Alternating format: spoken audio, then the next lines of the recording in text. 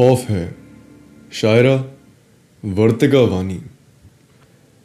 खौफ है कि अब अल्फाज मेरे पन्ने पर सजते नहीं हैं, लफ्ज निकलते नहीं थे, अब एहसास भी आंसू में फिसलते नहीं हैं। खौफ है कि तारों को देख के अब खामोशी महसूस होती है। इश्क, इशरत, नफरत किनारों में महफूज सोती है। खौफ है कि बेवफाई खुद को बताने में शर्म है। खौफ है मन्नत उसकी दरबार में खुदा को जताने में शर्म है। पर्दों के पीछे छिपते राज के खुलने का खौफ है। खुद को खुद की काली परछाई से मिलने का खौफ है।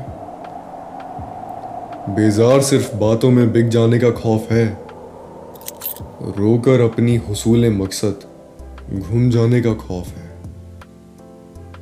खौफ है कि इजहार के मुंताजिर अब मंजिल छोड़ देंगे। राह देखने वाले भी अब उम्मीदों से मुंह मोड़ लेंगे।